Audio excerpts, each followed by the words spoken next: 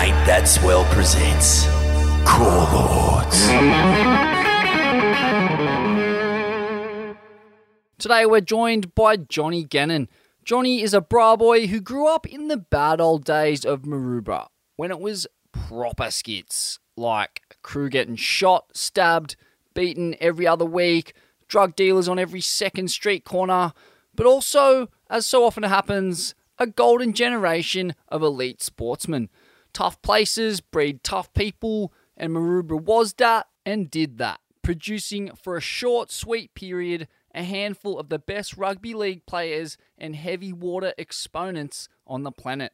Johnny watched it all go down from close quarters, trained alongside him, and eventually went on his own journey of sports, nutrition, science, and conditioning, taking up a role as Taj Burrow's coach and confidant for 7 long years on the world tour. These days, he's a leader in the field of strength and conditioning, holding down a gig at Surfing Australia's High Performance Centre. I thoroughly enjoyed chatting to a guy who's covered so much ground in his life and hearing some of the wisdom he's accumulated along the way. All right, Johnny Gannon, fresh back from Nepal. How are you, mate? Yeah, good, Jed. How are you? Mate, no complaints, no complaints. I'm fascinated to hear about this trip. So, yeah, talk us through it. And also, man, talk us through your motivations for going there. I've been there a couple times for my own reasons, but yeah, what made you go over there? Mate, it was actually for a charity. I had no intentions of going there, but the last few years I've done a bit of work with the Mark Hughes Foundation, which is a brain cancer charity. He's the guy that does the beanies for brain cancer. He used to play for the Knights, and he actually got brain cancer himself. He's a legend of a man. Over the years, he and his wife have raised over $30 million for brain cancer research. Wow. And, yeah, unbelievable. And, mate, he runs his charity. Hughesy runs his charity at under 10%, and he has never taken a wage out of it himself. So it's all goodwill. So yeah, that was the motivator, and the trip itself was, as you know, is unbelievable. Like it's a challenge. The altitude is definitely the hardest part. Getting up over 4,000 meters, you really start to notice the altitude. It's no joke. It'll slap you down pretty quick if you fuck around and try to get up the mountain too quick.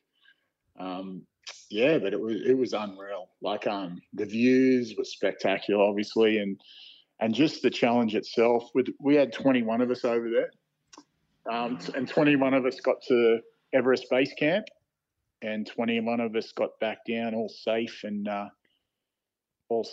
healthy, and it was unreal, mate. Oh, that's magic, man. Yeah, the altitude is no joke, especially for people like us who grow up at fucking sea level, 0 meters elevation. Yeah, fuck it, mate, because we're programmed to do everything as fast as we can, you know. Like, you look at a mountain, you go, I'll get up there as quick as I can and beat all the boys. But if you go in with that attitude, you will get fucked up. Like, it'll slap you down quick. So you just got to take your time. You got to go up and just breathe and take in the views and stop and breathe and stop and breathe. And sort of they use this term where walk high, sleep low. I'm sure you've heard of that. So you walk up about a couple of 100 meters above where you're going to sleep that night. You marinate in the altitude for a good hour or so, and then you walk back down and you sleep, and your sleep patterns are a whole lot better, because that was one of the hardest things, was the lack of sleep. Like if you just get up to a point, say, of 5,000 meters and try and sleep that night, it's really tough. Your sleep patterns are shit, and you need that sleep for recovery, obviously. So yeah, that was a big part of the challenge as well, was just sleep. Yeah, I think the motto of my guide was walk high, stay high. He was the fucking world's biggest stoner, old Subash, mate. You fucked the whole trip. I got sick because of you. Yeah, he fucked you. Oh man, it was a schmozzle. We definitely weren't. We weren't as probably dialed in and health conscious as we should have been, and we paid the price with. I think I spent probably a whole day walking and shitting my pants on the way down. So That's what altitude sickness is wild. Like you said, what it does to your sleep is so trippy. It's like you're not sleeping. You're asleep, but the sleep is so light that it's almost like this weird kind of bizarre dream state, and then it fucks your guts up, and I don't know. It's pretty full on, but can be managed. Oh man, and so you went to Everest Base Camp.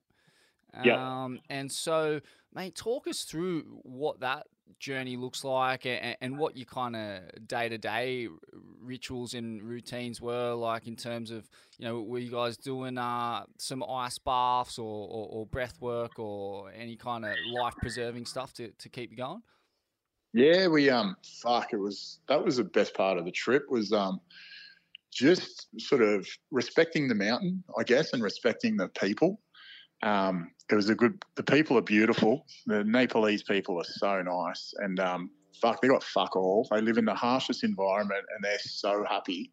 It was a bit of a and that was the other slap in the face was, fuck me, we whinge about so much here. We got everything at our fingertips. Fucking couple of leaves in my heated outdoor swimming pool, and I got the shits about it. And these people are carrying up like 80 kilos on their backs in high altitude, living on fucking rice and noodles.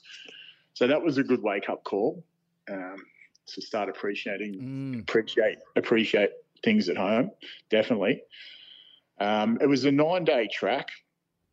We did walk. We did, as with Hughesy's adventures, they always go the hard way. They're all a bunch of old Newcastle footy players, and they want to do everything tough to make the challenge harder, to feel like they've earned the donations that have come through from their friends and family and corporations. So we actually walked past the turnoff to base camp and walked up another 3 or 4 Ks to another village up higher, and did 2 days up there where we did 2 super hard days up a mountain, and went actually a higher level than base camp. And then we walked back down, took the track back to base camp, and did that on the last day, which was so it made the track a whole lot harder the extra 2 days, being at that altitude for another 2 days. Yeah, mate, it was a bizarre trip. And then we went back down to Kathmandu, which is we sort of spent 2 nights there and had a nice dinner and celebrated the journey and conquering sort of a pretty basic trek in its own way compared to summiting Everest. The funny thing is, a few people have asked me, would you ever go to the top? Would you ever go to the top? I'm like, fuck no. It'd be like sending a non-surfer out to 50-foot jaws on the first day.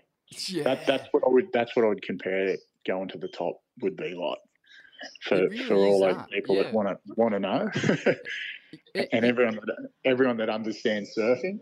I would compare it to sending someone out 50-foot jaws that's never surfed before.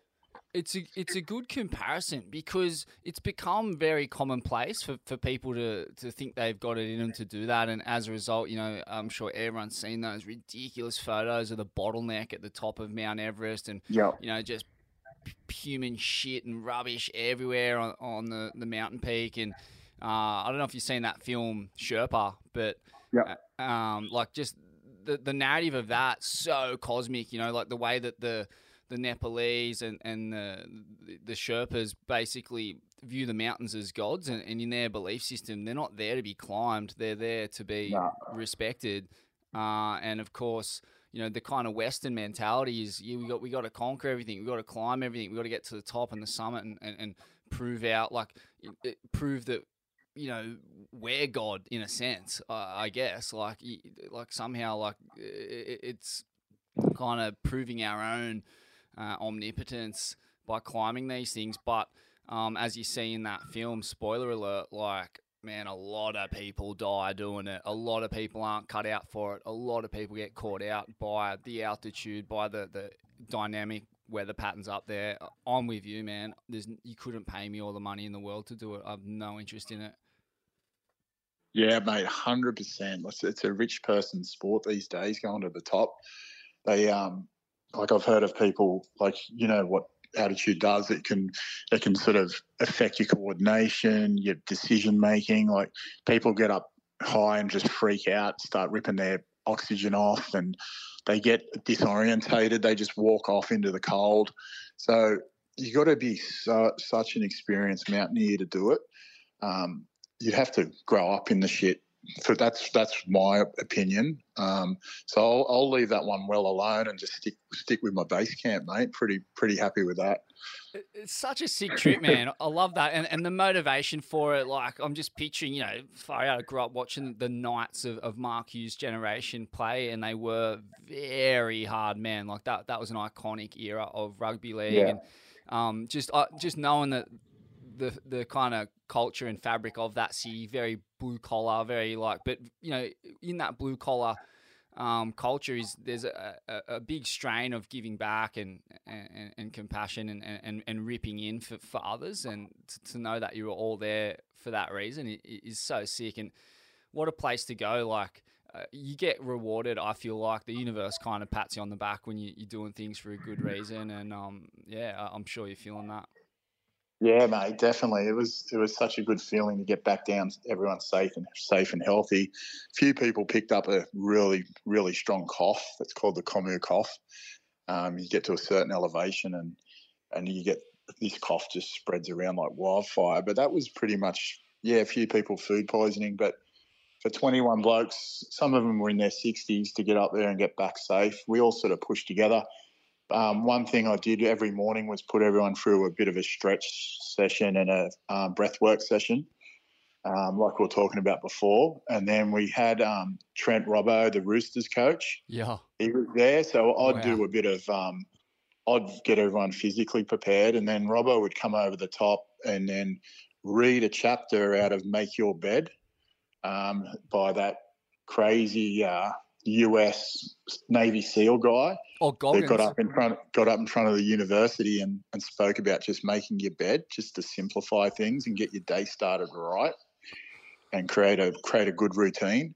And Robbo would read a chapter out of that book every morning and just prep everyone up mentally. So it was unreal, just that the combo of the physical and mental preparation before we'd start each day. And I think that really helps, and a lot of the boys were grateful for that. Oh man, that's sick. I didn't realize you had Roosters coach Trent Robbo in the mix there as well. He's such an interesting character. Like, you know, what he's done with the Roosters, bringing them up to Mullum for the training camps and kind of tapping them into some of the more fringe but like cutting edge health and wellness techniques. Like, he's a really interesting guy.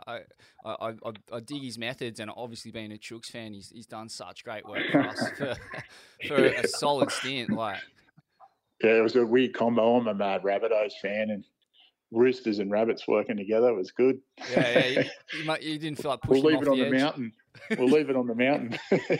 Yeah. That was weird. Let's never talk about it again. I hate you. Now we're back in civilization.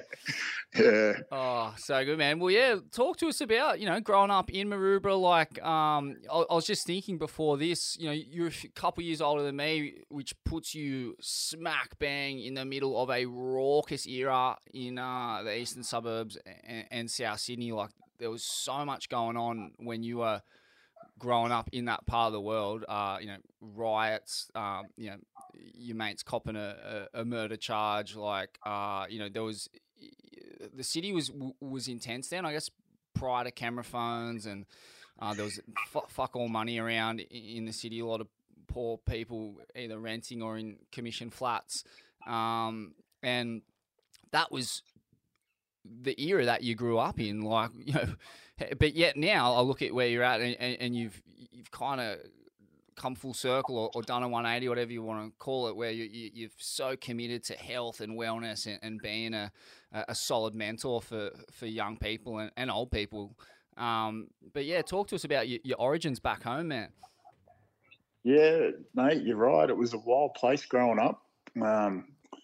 There was freaking hanging around Maroubra. There was murderers, rapists, like guys that have been convicted of both or either or. A lot of blokes are dead now or spending a lot of time in jail. So it was that when you sort of grew up in the area, you didn't know much different. You just thought it was the norm. But as I've grown up and got older and moved out of Maroubra, now live up on the Gold Coast, and Maroubra's changed a lot. You know, it's actually a nice place to bring your family up in these days. But like you said, there was a lot of housing commission.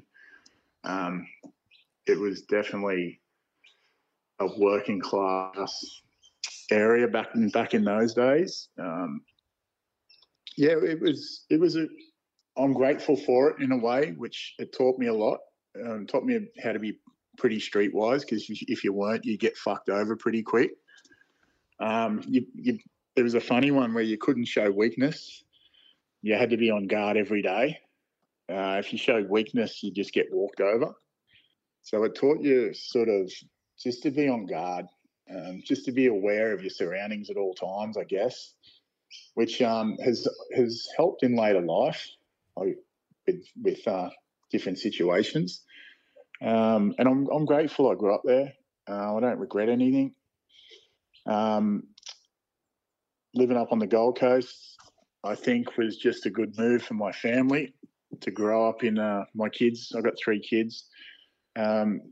Just to grow up more as we were kids. Like the city and Maroubra is so crazy these days, and it's changed a lot. It is a nice place to bring your family up in, but it was just a bit too hectic, the rat race.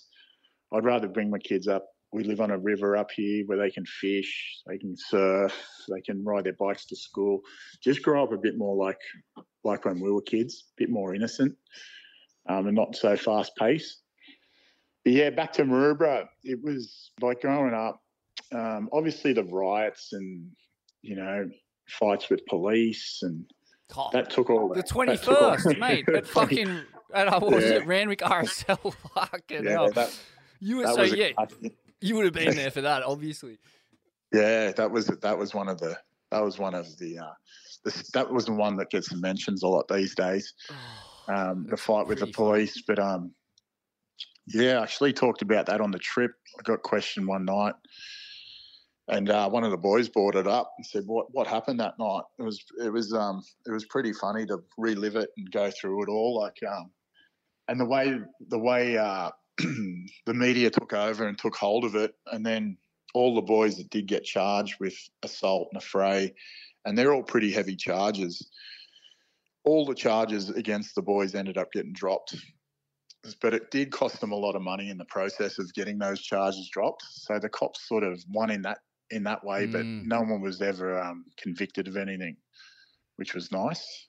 So it sort of showed that the cops were in the wrong, in it essentially, because once the judges saw what was being presented before them, they were ended up throwing it all out of court, because there was enough evidence to show the boys were just defending themselves. But yeah, it's a funny one. It was a wild ride back then. Definitely a wild ride.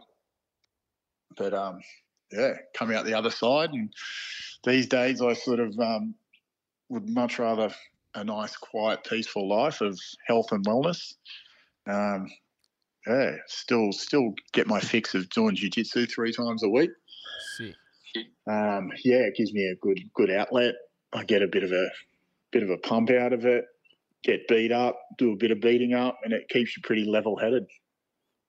Yeah, it's a magic tradition that I've tapped in myself and tapped out more often than not. But it's sick, and yeah, like, man, crazy too. Like that era that you're from, like, being a little bit younger, it was also like the golden era of Maroubra sporting achievement, in my opinion. I remember growing up and what, like, all, like, I guess every little suburb gets their turn, but when I was a kid, it was Maroubra. Like the best rugby league players, the best surfers were coming out of there, and they're all pretty much the same age, whether it's, John Sutton, Rennie Matua, Kobe, Jai, Mark, like Vass, like it was a wild kind of movement of sporting excellence and really like work hard, train hard, play hard kind of mentality. And yeah, like obviously, there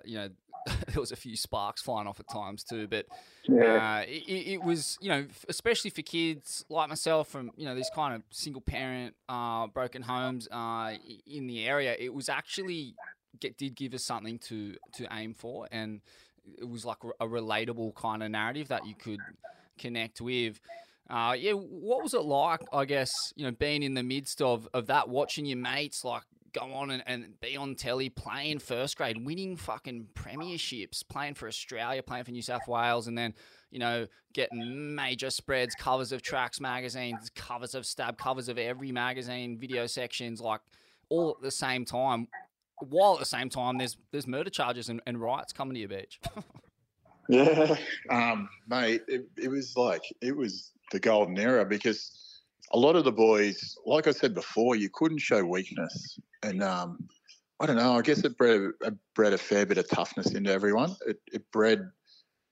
I'm not saying it was the right thing because you couldn't talk about your problems or you look like sounded like a weak cunt, but you had to perform every day. Like if you go down the beach, it'd be whoever could, surf the biggest wave, whoever could hit the hardest in jiu-jitsu or or tap someone out the quickest in jiu-jitsu or hit the hardest at boxing. It'd be whoever could pull the hottest chick. It'd be a competition every second of the day. Everything was a competition to see who could do it the best.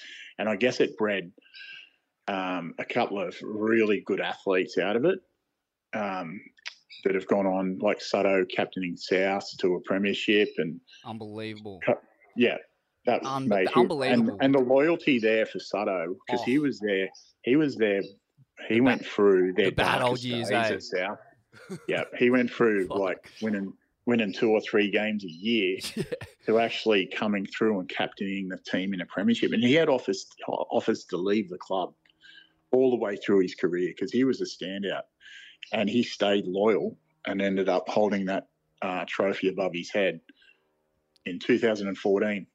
Mate, And it's one of the kind of most underrated and undertold stories, Sutto's career. I mean, it was unbelievable. Like you said, Souths got booted from the comp in 99 or whatever it was, and I guess he come on the scene not that long after, and like they were rubbish at the start, and just to see a guy, yeah, like you said, mate, stay so true to his club and his people like that, and set that kind of example.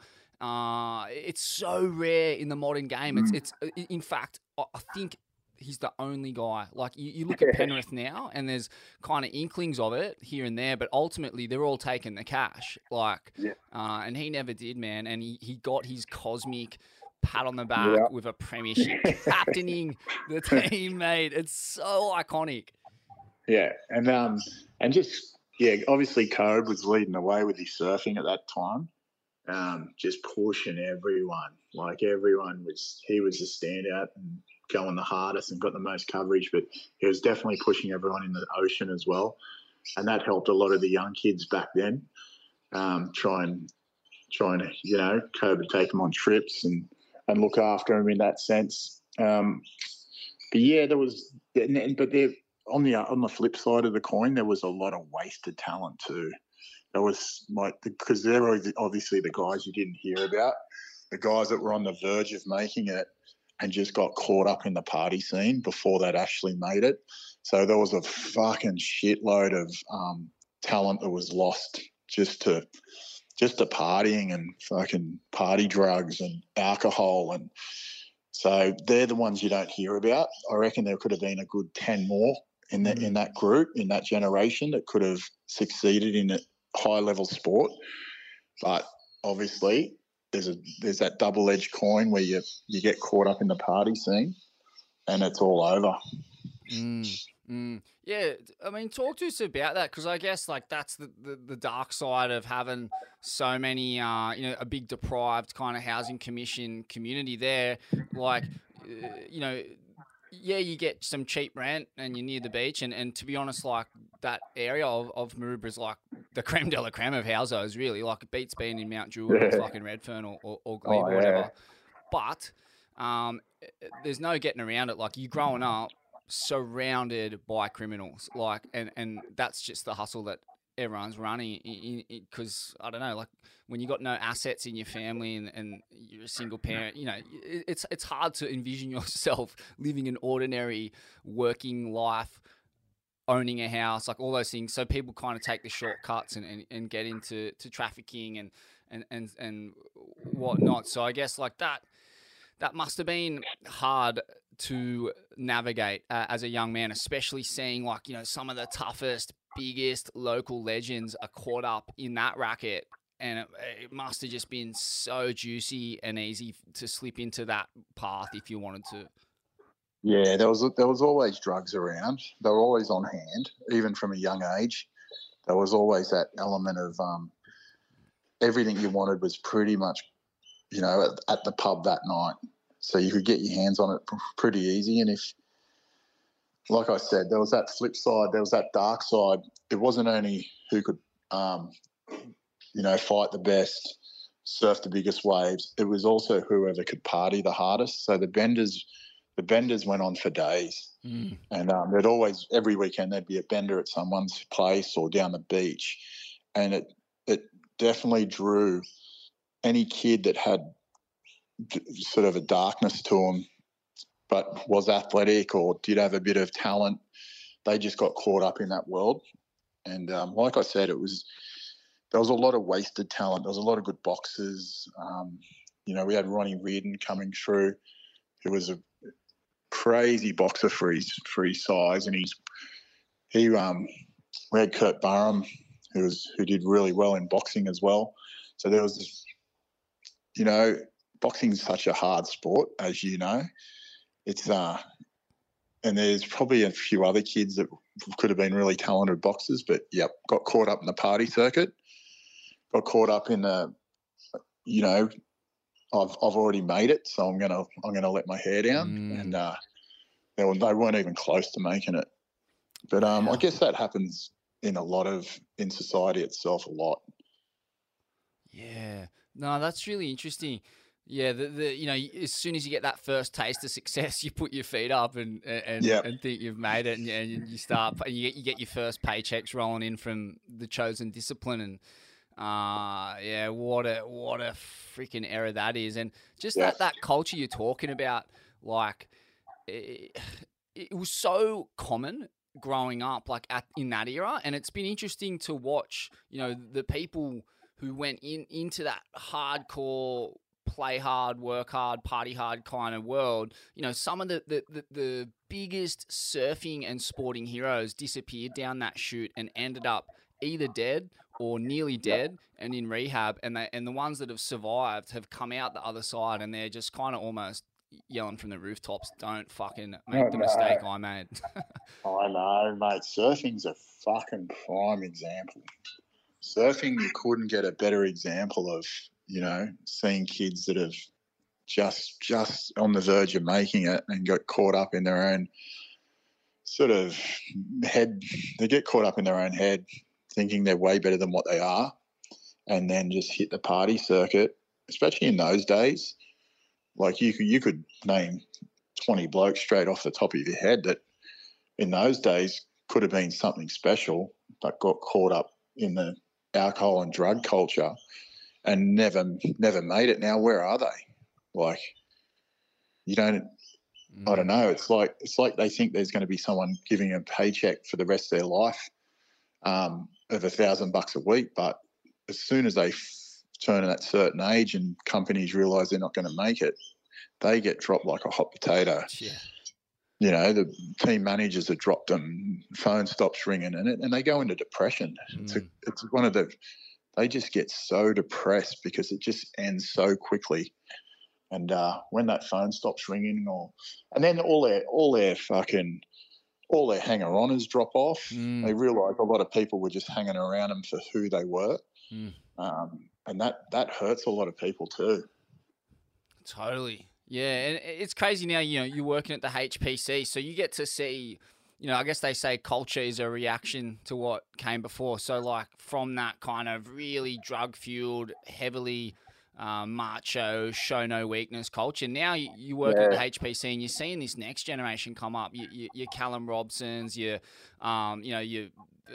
Jacob Wilcoxes, there's Molly Picklum, whoever you want to name it, and they're young, they're clean, they're committed, and it just seems like that like drugs are just not cool anymore. Yeah, it's done the best full circle. Like you look at Jack Robbo and Ethan Ewing, like you couldn't get two more athletic, more professional young men than those two kids. I call them kids because they feel like kids to me still. But they're young men. They're beasts. They're absolute beasts. They're competitive beasts. Like I love watching both of them surf in their own ways. What Ethan did with his back injury coming from Tahiti and then getting second in the world in California, only 6 weeks, 8 weeks after breaking his back, even though it wasn't a huge break, but he still just gritted down and just took it by the horns and put some good people around him. He's got Bede in his corner. He had Mick in his corner. And just the people they are, I see them all the time. They've always got time for the kids. They're just and Callum as well. Callum's such a good kid, and he trains. I watch him train. He's a beast. And he doesn't have the talent that Jack and Ethan have got, obviously, but his hard work and dedication will get him a long way. And I think that's what kids should look up to as well, because you see that talent come through, and the talent that doesn't have the hard work. It's the old saying, we've heard it a million times, that you can have all the talent in the world. If you don't put that hard work in, you're not going to get there. It doesn't matter who you are. You got to put that hard work in at the end of the day. But then you got guys like Ethan and Jack who have got both. Yeah. They've got a strong work ethic, and they've got talent, and they're fucking deadly. Yeah. Yeah, I love it, man. I just love that generation, how committed they are. And they're also, very attached to getting Australia back into this position of being a surfing superpower where we belong, where we've always been until, the Brazilians came along. And so it's easy to get behind, but I kind of also never thought I'd see the day, because growing up, surf culture was so degenerate. It was so drug fucked. The local pros, the local heroes from the area were just like the most famous degenerates. Like they were famous for it, and it was funny. It was funny to watch and be a part of, but it was so toxic. And the lifespan, both of your career and actual everyday life, is so short. And you inevitably end up destroying relationships. With wives, with kids, people take their own lives. Like all of this was actually the reality of that degenerate culture. So it's pretty good to see, really, the way it's shifted. Yeah, it's unreal, mate. It's definitely a step in the right direction. I mean, you can still go out and have a good time after an event, have fun. No one's saying lock the doors and become a freaking houseplant. But you just don't have to. You got shit to do. You got another flight to get on. You've got to go and win another event. You got to get home and recover and rest and get ready for the next year or the Olympics. These kids have got a lot on. It's just a fucking better path. And it's a better path for the younger generations to follow too. Who knows? It might go full circle again. Then people might get sick of this and they might go full circle again. But I'd much rather see it the hands that it's in now, and progress the progression it's in now than going full circle back to the early 80s. Late 70s, early 80s crew. Because not much good come out of that. Not really. No, a lot of good stories, but that's about it. Talking about guys who straddled that line between, party boy and absolute elite talent, Taj Burrow, that was, you were brought on to coach him at a certain point, and I guess kind of get the best out of him after years of, the guy knew how to have a good time, as good as anyone in the history of pro surfing. Talk to us about how that partnership began and what your role was with him. Yeah, mate. Yeah, I ended up working for Taj for 7 years. So I travelled with him for full time for those 7 years. And, mate, we had a ball. The partnership come about, he was just looking for someone to, give him a bit of grit, help him. We never got to our final goal of winning a world title, which still stings these days. And I'll hold myself partly to blame. But he did have so much talent, and he ended up putting in the hard work as well. It was, and he had that larrikin side to him, or the party side, and we just had to rein that in a bit. So we just made a rule that if we went out the night before, we'd be in the gym the next day at 7 a.m. And that kept a bit of a lid on the party side of it, because there was still guys in that generation when we were travelling that got caught up in the party circuit, and it didn't last long for them after a year or two. Their results had dropped. You could just see them slowly.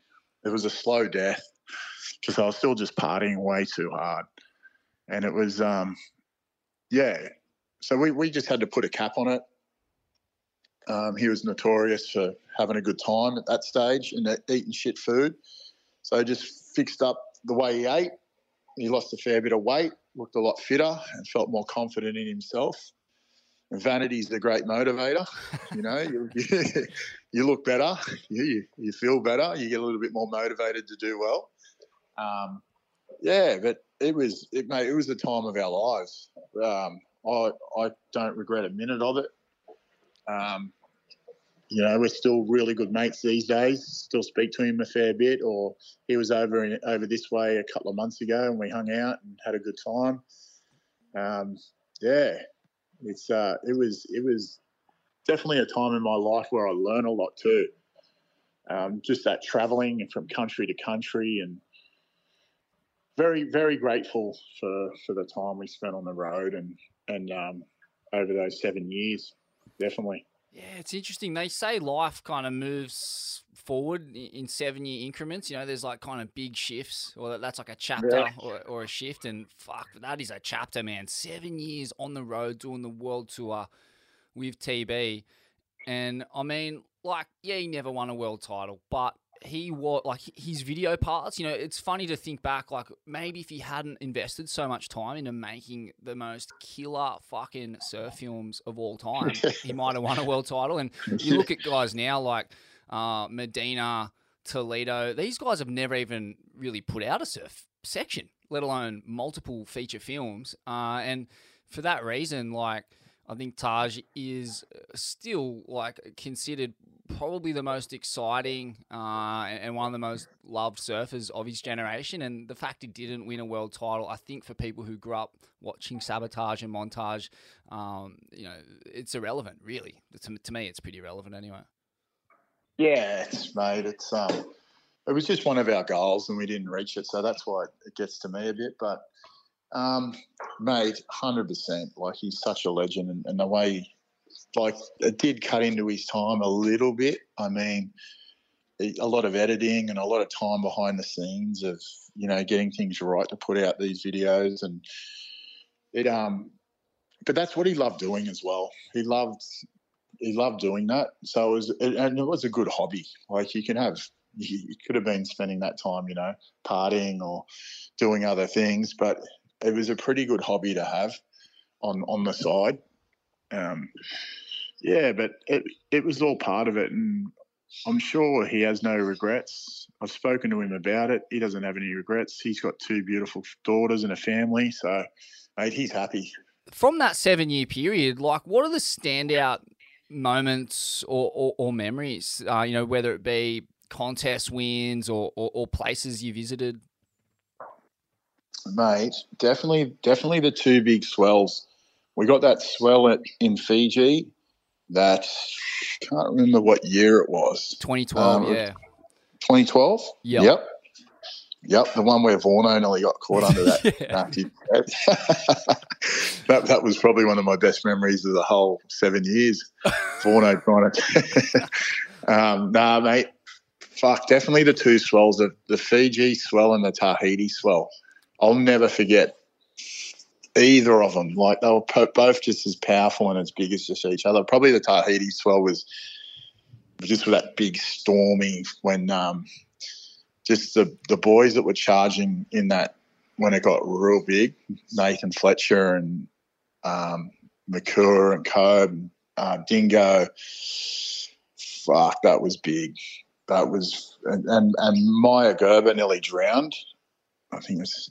Remember, I don't know if you remember when Poto just grabbed her by the hair and she I saw death in her face, mate. I was sitting in the channel on a big stand up paddleboard, paddled out from the mainland. The water was moving out to sea that quick. I got out to the channel in about 5 minutes. No way. And there was fridges and there was shit in the ocean that had been washed. There's full-on floating chest freezers in the water floating off people's properties because the waves had washed them into the ocean. And there was just dirt and shit everywhere. And Maya got this wave and she sort of pumped too far through. She sort of rode it too far in, and she was probably about 100 metres behind us, and we were right on the last buoy in the channel. And, mate, I think it might have been Nath Fletcher's wave, that big one, and she got caught on the inside on that thing. Oh, my God. Mate, it was so big. Like, we paddled over the middle of it in the channel, and it must have been 20 foot. This is in the channel. Oh. And we looked behind. I looked behind, got her scratched over this wave in the channel, and looked behind, and she was under it. She copped it on the head, and then she copped another big one on the head. And then Poto, the legend, she would have been fucked without him. He just fucking fanged it in there on the ski. The ski was cavitating. There was that much white water and froth, and it wasn't hardly moving. Grabbed her by the hair, and just fucking threw her because she was unconscious. So she had a vest on, threw her on the sled and just fanged it back out and just made it over the next one. He held his nerve and just turned the ski on its side and just floated over the top of the wave with her on the back, and then went out another couple of 100 metres out off the channel and put her in clear water. And we paddled over as quick as we could because she was on the back, kind of on the back of the sled, half in and half out of the water, and she was fucking gone. Like, she come to on the back of the sled, but I thought she was fucked. And, mate, that was one of the standouts I remember, and she can still remember it too. She goes, I remember fucking coming to and seeing the look on your guys' faces. People looking at me going, "Fuck, how are you still alive?"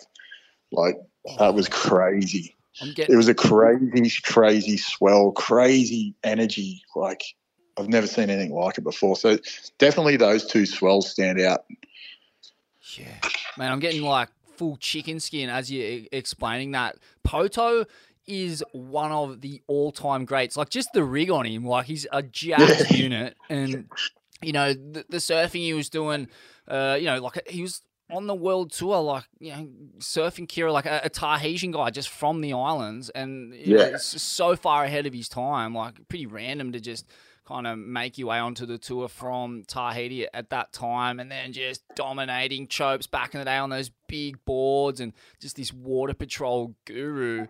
Yeah. Oh, man, what a lunatic. That is the craziest story, man. Yeah, he was I've never seen water skills like it. I've never seen anyone fucking read the ocean, get over the next set, because if he had to mistime that last wave or hit it on the wrong angle, him and the ski and her were all going back to the reef. Oh. And he fucking did everything, and the ski was cavitating, and he did everything to perfection. It was like watching a surgeon the way he did it. Wow. That's so psycho. And it just goes to show too, like on days like that, like I forgot, like I remember that story of, I remember like Sean Doherty writing it up or someone about him pulling her out by the hair, but all those other details never heard of. And hang on, mate, you just cut out, Jed. Oh yeah, can you hear us? It's just bit glitchy. Oh yeah, how about now? That's better. That's better. Classic techno gibberish. How is it? Yeah, mate, that's better. Oh, sweet. Yeah, and like all those details like didn't really make the cut. So hearing it from you now is so crazy, and it just kind of makes me think about the cosmic nature of code red swells and waves of mortal consequence. And if you're out there for the wrong reasons, if you are not up to that standard, if you don't love it and want it with every fiber and cell in your being, like that's what happens to you. Yeah, well, she copped a fair bit of criticism for being out there. And you know what? I agree. Like, I don't think she should have been out there. It was too big, too dangerous. It was one for a certain group of people. It was one of those swells for a certain group of people. It was fucking big. Like, it was dark. It was stormy. It was a pretty evil swell. And it was Laurie Towner. And who was Laurie's toe partner? Dylan Longbottom. Yeah. Dylan Longbottom. They stole the show, mate. They were going everything and loving every minute. Like you just said, you got to want to be there. You got to want to own it. And they were like pretending like it was 8 foot. They were just going so hard. They were putting each other into the perfect spot every time. And watching those two, they dominated everyone out there. Oh, I'm getting the chills again, man. A couple of pikey bogan battlers putting on a clinic at the end of the road. They had no right, but look at them. It's how good are they? They're two of the most understated, humble maniacs to ever set foot on wax, man. And to put on a clinic in conditions like that is just, testament. You know, they're not from Tahiti. They're not even from the fucking Pacific. They're, Laurie Towner's from fucking Yamba, like on the north coast, but just and Dill, obviously like put so many of the South Coast slabs on the map, but just wizards in those kinds of conditions. Man, I can't imagine what you saw that day. Like just the energy and the noise and the fucking detonations of the wave. Oh man, that must because you probably thought that I kind of know what nature is capable of, or at least I often find myself guilty of that, going, the swell's going to be this size. And then you get out there and you realise it's like pretty psychedelic sometimes in conditions that are bigger than what you thought, where the ocean starts to do shit that you're like, fuck, I didn't know this was even possible. Yeah, that's exactly what it was like. And that one big one that broke in Fiji, there was one set that just capped all the other waves of the day. This one that no one even could scratch into. It broke so hard on the reef, and it was such a big wave that it actually, you could smell fish and seaweed, and mate, it hit the reef that hard. It brought up a smell of like a real strong reefy ocean fishy smell. That's how hard it hit the reef. It smelled like it broke the reef. Like it was so intense and so big. And that was that one wave where I think it's Healy's boards in the lip. He sort of bailed, and I think it was Healy's board that it's a 8 to 10 foot board, maybe even bigger, and it looks like a little toothpick in the lip. That's that one. Yeah, that's the one. Famous photo. That's that wave. Yeah, and that wave I'll never forget. That was over the 7 years. I reckon that's the one strongest memory I've got of the whole thing, of the whole 7 years, is that one wave. Watching that break through the lineup, that was hectic. Man, it's so sick. I can't believe you were there for these moments. Like, these moments are right up the top of surfing folklore. Like, those two swells, in my opinion, like they've never been topped. Like, they're so loose. And that wave, to see that thing rifle and thunder down the reef in real life, and then to cop that smell of herds. Like, I guess everyone smelt it, so everyone who was there on the day copped a whiff. But what a, again, bizarre thing for nature to produce, just like these glitches, like where you realize in those moments that you're just this fucking ant and that you have no control and you know nothing. You know nothing, mate. You just feel so insignificant and so small out there. It's like that's another reality check too. I love a good reality check, like every now and again, whether it's just doing cold water immersions of a day, or just taking yourself out of your comfort zone. I think that those times create good memories, and it creates a little bit of grit, a little bit of resilience, and I think that's what men need every now and again. I think that's what maybe men and women need every now and again, just to take yourself out of your comfort zone and take yourself out of your everyday life that becomes you probably try to make it as cushy as possible, and getting out of that sort of routine of comfort and relaxation and putting yourself out there. And I think it's such a good way to stay young and healthy and maintain a nice balance in life where you take yourself out of your comfort zone and give yourself a little kick in the ass every now and again. That's what I've been working on a lot lately with my training, and I find it really, and all the people I train as well, just finding challenges and different things. Like the last few years, we've been doing this 8-week challenge, and it really takes you out of your comfort zone. We don't drink any alcohol for 8 weeks, which is probably the number one priority. And we go and get a DEXA. Everyone in the challenge, we had 80 of us this year. We all went and got DEXA scans, and in that DEXA scan, it tells you your exact amount of body fat and your exact amount of lean muscle mass and your visceral fat, the fat around your belly. That's that dangerous fat that we want to get rid of. Right. So we get a DEXA scan at the start of the challenge. We do 8 weeks of really clean eating, no processed food, no alcohol, plenty of strength training and conditioning.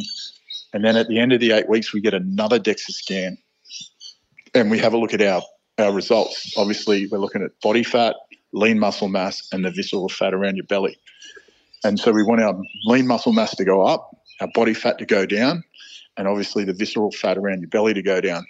And the results we've been getting over those 8 weeks are incredible. Like it's pretty much you see blokes that really need to do it, especially the 8 weeks off the piss. It definitely takes you out of your comfort zone, but at 8 weeks is only a small part of the year, but it sets you up for the rest of the year too, because you just feel you've got a different outlook on everything. You learn how to socialise without alcohol, obviously. You learn how to take a little bit better of a better eating plan, cutting out processed food, and it's been working really well, and we're looking forward to doing it again this year or in 24. So sick, man. Yeah, that addiction to comfort, it's something Wim Hof talks about quite a bit.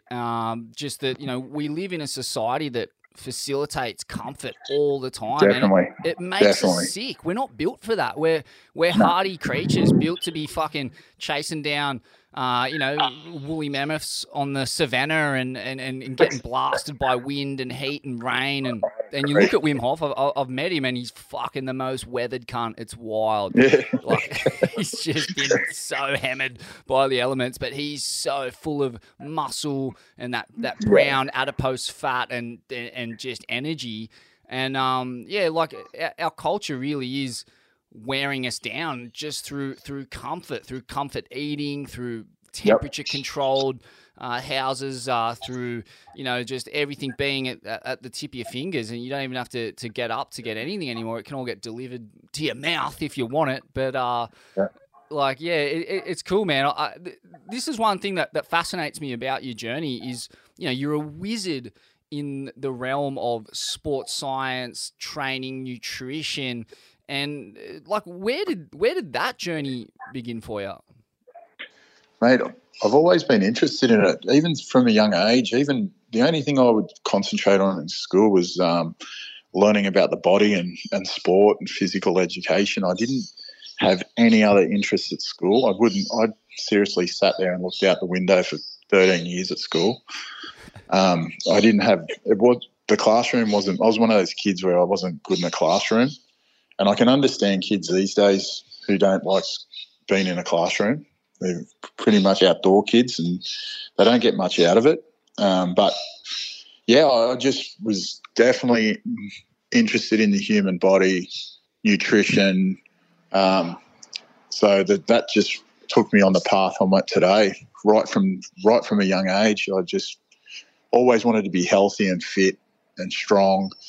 And I don't know what it was. Something just draws me to that sort of way of life. And I couldn't imagine myself doing anything else. I'm happy. I'm really happy doing it. 51 years old. I can still keep up with my kids. And like they say, health is wealth. You can't buy your health back.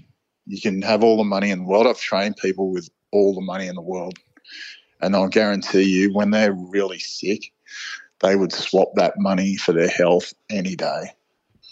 When it comes down to it, and they're really sick, and I guarantee you, they would give all the money back to have their health back straight away. You're 51. Fuck, you look 41, dude. That's wild. I'm tripping on that. Yeah. 51, yeah.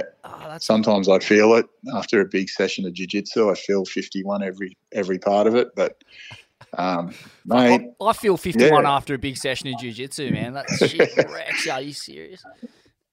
Yeah. Oh, man, that's wild. And so, just to pass on some of that knowledge and wisdom to our listeners, like what are some of the real fundamentals in terms of, creating a good, healthy structure or routine that's going to, provide resilience, longevity, good health, mental and physical? Mate, it's so easy. It's just the basics. Good sleep patterns, stay hydrated, eat well, and get up and move. It's just those key things that will never change. There's no magic pill. You just have to dedicate yourself to do those things. Sometimes it's not easy. Get out of bed at 5 a.m. every morning. Go do your workout. Your social outlet is meeting up with your friends at 5 in the morning, training hard, go and grab a coffee together, talk a bit of shit. Then, mate, your day, have a swim in the ocean, bang, your day's set up like you couldn't get a better start to your day. You feel incredible. You create a little group of 10 or 15 of your mates, and you do that every day or 3 or 4 times a week, and that'll change your life, because then you've got your social outlet. You don't need to go to the pub and drink 15 schooners of a Friday afternoon to catch up with your mates. You can do it. I still do it, but I don't do it anywhere as near as often as I used to. I have 4 or 5 beers and ride my bike to the pub and ride home so I don't have to drive. But yeah, there's just it's just the key things. Sleep patterns and recovery is so important. Yeah. Like there is no better recovery or keeping yourself young than working on your sleep patterns. Yeah, I love that too, inverting the kind of social setting. So instead of, meeting up with your mates at the pub, it's meeting up with your mates after ripping in for physically for coffee, and then that's just you can get the same social fix from that you would get from the pub. You get to train hard with your mates. You're all going forward with your friends. You get to go and socialise for half an hour, drinking a quick cup of coffee. You all remember what each other has said. No one's talking shit because you're not on the piss. You're all making sense, and you just get that. It's just that. It definitely, that's the biggest thing I've noticed as I've got a little bit older. Is that side of my life is something I really look forward to. Is just going and getting up at 5, meeting, like I just said, meeting up with your mates, having a session, going for a swim, grabbing a coffee, and that social outlet, that if you create a thread with your mates, so you're all on the thread, you all know where you're going to meet up. It's so easy to do, and it's definitely one of the biggest changes. And I've got probably maybe 10 or 15 groups that are doing that these days, and around from Sydney up to Byron, up to the Gold Coast, and a couple one in South Australia, one group of guys that are doing it over there. And the mental health changes in that group or in that little community. The boys down at Lennox do it really well. Yeah. They got their boatie crew down there. They do it better than anyone I've seen. They just meet up, do what I've just said, and it's changed their whole community. Oh, dude, that's magic. I needed to hear that. That's, yeah, it really, the power in that, like, because in our culture, you know, we don't have like these kind of meeting points, these structured meeting points like church, like, I don't know, you know, you go to Bali, you go to Nepal, like they have these kind of really old school, ancient structured communities. We've kind of lost all that. So we're having to rebuild some form of structure to bring us together because that's where all the mental health gains seem to be being made at the moment, is just having really good, solid communities. Like we're in this kind of age of loneliness and isolation, and fuck, it's toxic. So true. So true. So, like, you know, social media gets a bad rap, but, you know, it's got its goods and bads. But, mate, and then the women start doing it. Then the families get together, especially down at Lennox. So like I said, they do it really well because they had a bit of a problem with youth suicide down there.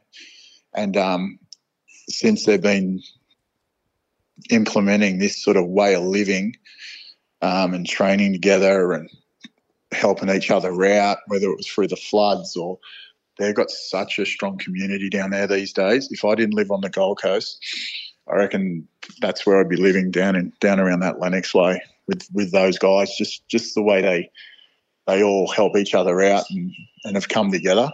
It's really cool to see, and I think a lot of other communities could learn off it.